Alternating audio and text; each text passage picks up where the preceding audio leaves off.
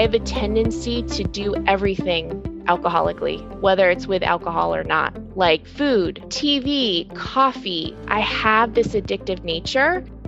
True fun is in sobriety for me. When I'm drinking, there's nothing fun about it.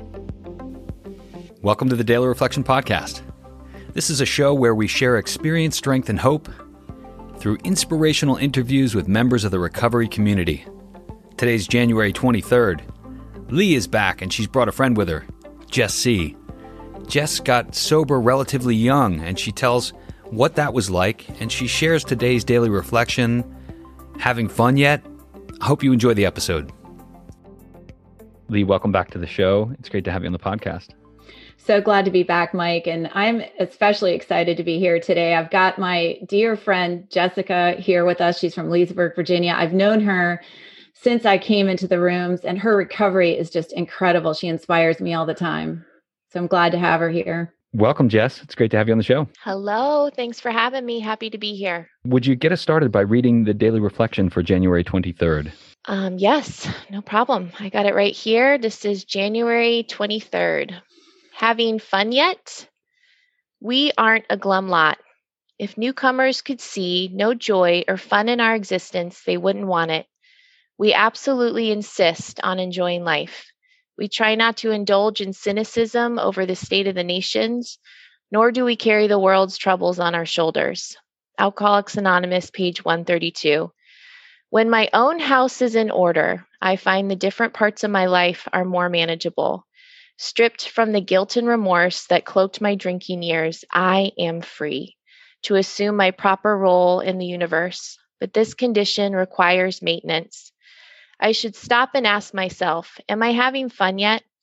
If I find answering that question difficult or painful, perhaps I'm taking myself too seriously and finding it difficult to admit that I've strayed from my practice of working the program to keep my house in order. I think the pain I experience is one way my higher power has to get my attention, coaxing me to take stock of my performance. The slight time and effort it takes to work the program, a spot check inventory, for example, or the making of amends, whatever is appropriate, are well worth the effort. Wow, that's beautiful. Why did you pick that one, Jess? I picked this reading because it's so important for me to remind myself to have fun and to enjoy life. And when I got here, I thought that my life was pretty much over and all the fun was just going to be sucked out of it. A lot of my drinking was searching for the fun in life and trying to feel free. I wanted to feel free in my skin.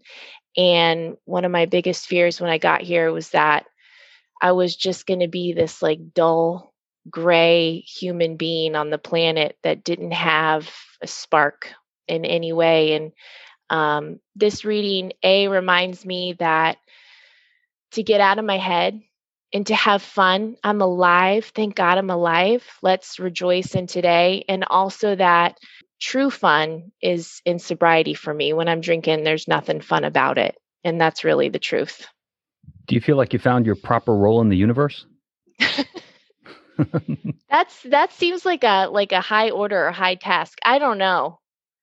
I suppose, I guess I can complicate that idea, but really if I'm just waking up and doing what's in front of me and trying to just bring love and service and into, every moment that I'm alive, then sure. I mean, who knows what that looks like or how it's interpreted, but yeah, I guess in my own way. So I always wonder, I got sober rather late in life at 48 years old. And I sometimes think about the pain that I felt as a young adult. I'm wondering, as someone who got sober young, how do you know that the pain that you felt, we all experience enough pain to drive us into the rooms of Alcoholics Anonymous, but how do you know that that pain was not just a part of your young adult life? Yeah, oh my goodness. that was something I struggled with for years in sobriety. When I got here, I didn't think I was an alcoholic. Other people could see it. I couldn't see it, you know? And even when I fell in love with the program, with the 12 steps, with the fellowship, with the people in it, I harbored this like deep fear that people were going to realize that I wasn't alcoholic and they were going to kick me out.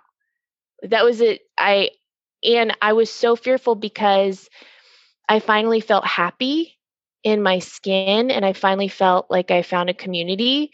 And the state of denial that I was in when I got here was very deep seated, and my brain was very thick. I just, it took me a while to really like let the alcohol get out of my system. I know now, and thank God, and thanks for asking this question. I know now 100% I'm alcoholic because I have a tendency to do everything alcoholically, whether it's with alcohol or not, like food, attention, TV, coffee. I have this addictive nature that anything that makes me feel good, I want more of. And I know that it wasn't just a weird like depression I was going through. This is how I'm adjusted to live. Is I'm a feel good junkie and I just want more of what makes me feel different. So it gets messy sometimes. I think life is messy, isn't it? I mean, I think we take the alcohol out. That doesn't mean life goes away. So how does the program help you manage all of that? The program reminds me that I'm not in charge, that there's a higher purpose to me and to my life, that it's not all about me, and that's a serious freedom, is to know that my life isn't all about me. It's really about just trying to be of love and service to others, and when I live from that space, I enjoy life and I have fun, and clearing the mess, the inventory piece of recovery, is a serious tool that works to sit down and take a good, honest look at myself and say, hey, what kind of behaviors am I hanging out with? What kind of ways am I trying to play God and bringing suffering into my life, into other people's lives? And then with God's help, being able to like apply different behaviors to feel better, I don't know, man. The 12 steps, they're so simple, but they work every time I use them. Remember there's a God, get out of my own way, and then try to help someone else. They always work. Did you have trouble with the concept of God early on? Early on, totally I did. I felt like I had to define and know God right away. The people that I admired seemed to have a really strong understanding of their higher power, and I kind of felt like a lost soul. I know what my body would feel like, what my mind and spirit would feel like when I felt connected, but I didn't know necessarily what that higher power looked like. If it was attached to a doctrine, was it, I had a hard time, but thank God that it's not about defining my higher power. It's just about having to trust that there is a power out there that loves me, wants the best for me, that's taking care of me. It's just placing my trust and not necessarily trying to get down into the nitty gritty of it. When I do these interviews, I always think about who might be listening in, and I know that there's going to be folks that might not have a lot of time, or maybe they're not even in the program yet. How would you help someone that's thinking they may have a problem with drugs and alcohol, and they struggle with the conception of God? What would you tell them? That's a really good question. First of all, I would say there are so many amazing human beings on the planet that are sober, fun, artistic, funny, free-spirited, some of the biggest partiers in the world, you know, are sober. There's a whole community. When I got here, I didn't realize there were so many cool people in AA and in recovery, you know. And I think just knowing that there's a bunch of people that are fun that are waiting to meet you. So there's a community that is there to accept you. Also, I would tell, you know, a newcomer, someone who's struggling with alcohol or drugs, that the way you feel right now is not something that you have to continuously feel for the rest of your life. There's hope for you, you know. I would say you don't have to say you're alcoholic or really that you even have a problem. That's not something that you need to do. Why don't you just come check it out? Come meet some cool people who have changed their lives. There doesn't have to be this, you know, written in stone commitment. Just see what's going on. Just check it out. So while we're recording this, Jessica, we're in the middle of a pandemic. We're not really going to a lot of in-person meetings right now. How has that affected your program, your sobriety? Initially, it was really hard because fellowship is a huge piece of my sobriety. I thrive in a room with people. I thrive hugging people. I love being hugged, you know. But I'm so grateful that we have this video platform because somehow it's working. You can still communicate what's like the dark stuff that's going on the inside.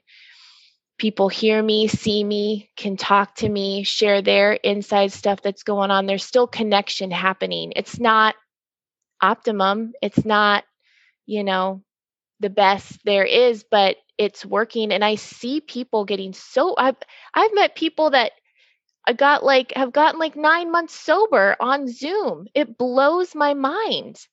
But at the same time, I get it because we're still here connecting with each other and sharing what's going on and removing that feeling of being alone. You know, you're not alone. Yeah, for me, that's what it's all about. It's that connection. And fortunately, you know, my home group managed to make that transition, and I still feel those connections on a daily basis. I go to meetings every day. How often do you go to meetings? I go 3 to 4 times a week. I just did a 90 and 90, which is so awesome because I haven't done that in a really long time. I feel like we need to explain what a 90 and 90 is.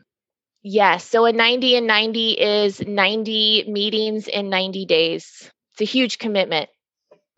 It's a commitment we generally suggest newcomers attempt to do, though, correct?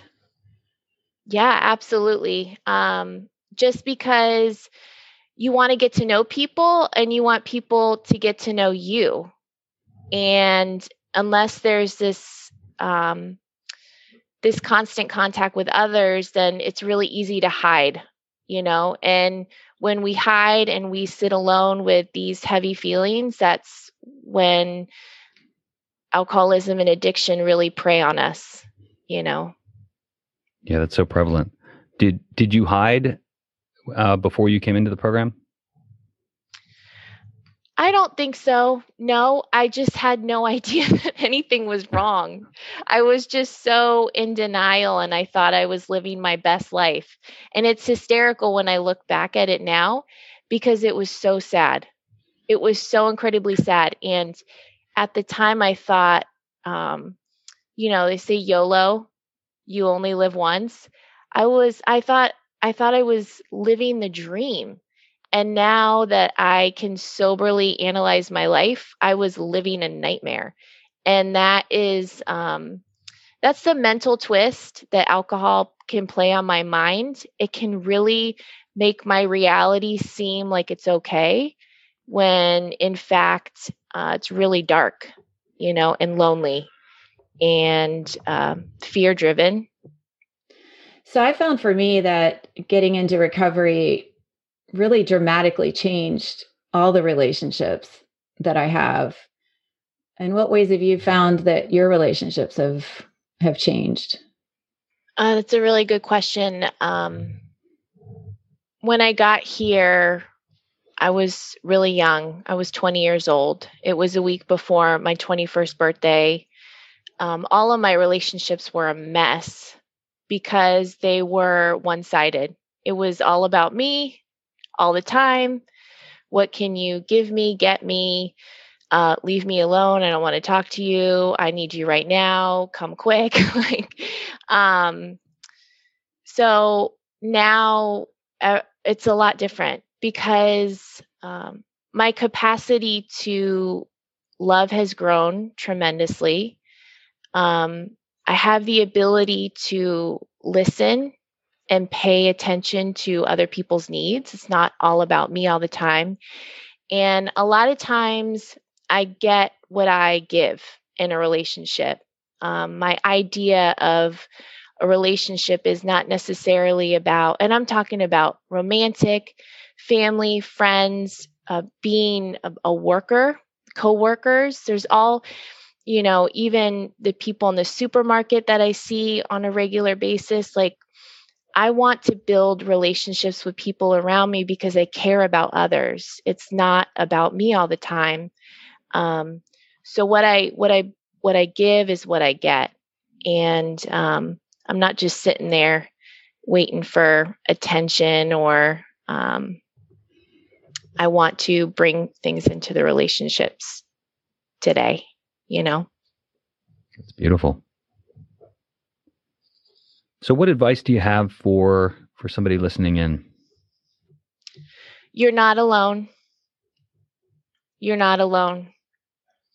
There is a whole world of people who are absolutely dedicated to enjoying life, who know how to have fun without alcohol or drugs, who are funny, hysterical people who are, okay, I'm going to start over. Will you ask me that again? Yeah, sure. So what advice do you have for anyone listening in? I would say that you're not alone. With whatever you're feeling, you're not alone. There is a whole world of people that are here that can help you, that, believe it or not, have been exactly where you are, that are feeling the way you feel, and they know the way out. And they're people that you might actually want to hang out with on a regular basis because they're fun and they're funny and they do really cool things. And we're waiting for you. We want to show you love. Absolutely. That is beautiful. We're saving them a seat. That's right. That's right. So is there anything else you want to tell the audience before we wrap? I just want to say being sober is amazing. I love it. I love 12-step program. It works. And yeah, that's it. Well, Jess, thanks so much for spending time with us. It's been great chatting with you. Thanks so much for listening. If you could provide a rating on the podcast networks or a thumbs up on YouTube, you can like us, you could subscribe. That would be wonderful. That would help us get the word out. You can also find us online at facebook.com/groups/Daily Reflection Podcast. We've got a blog where we write articles about recovery, blog.dailyreflectionpodcast.com. Thanks, everybody. Have a great day.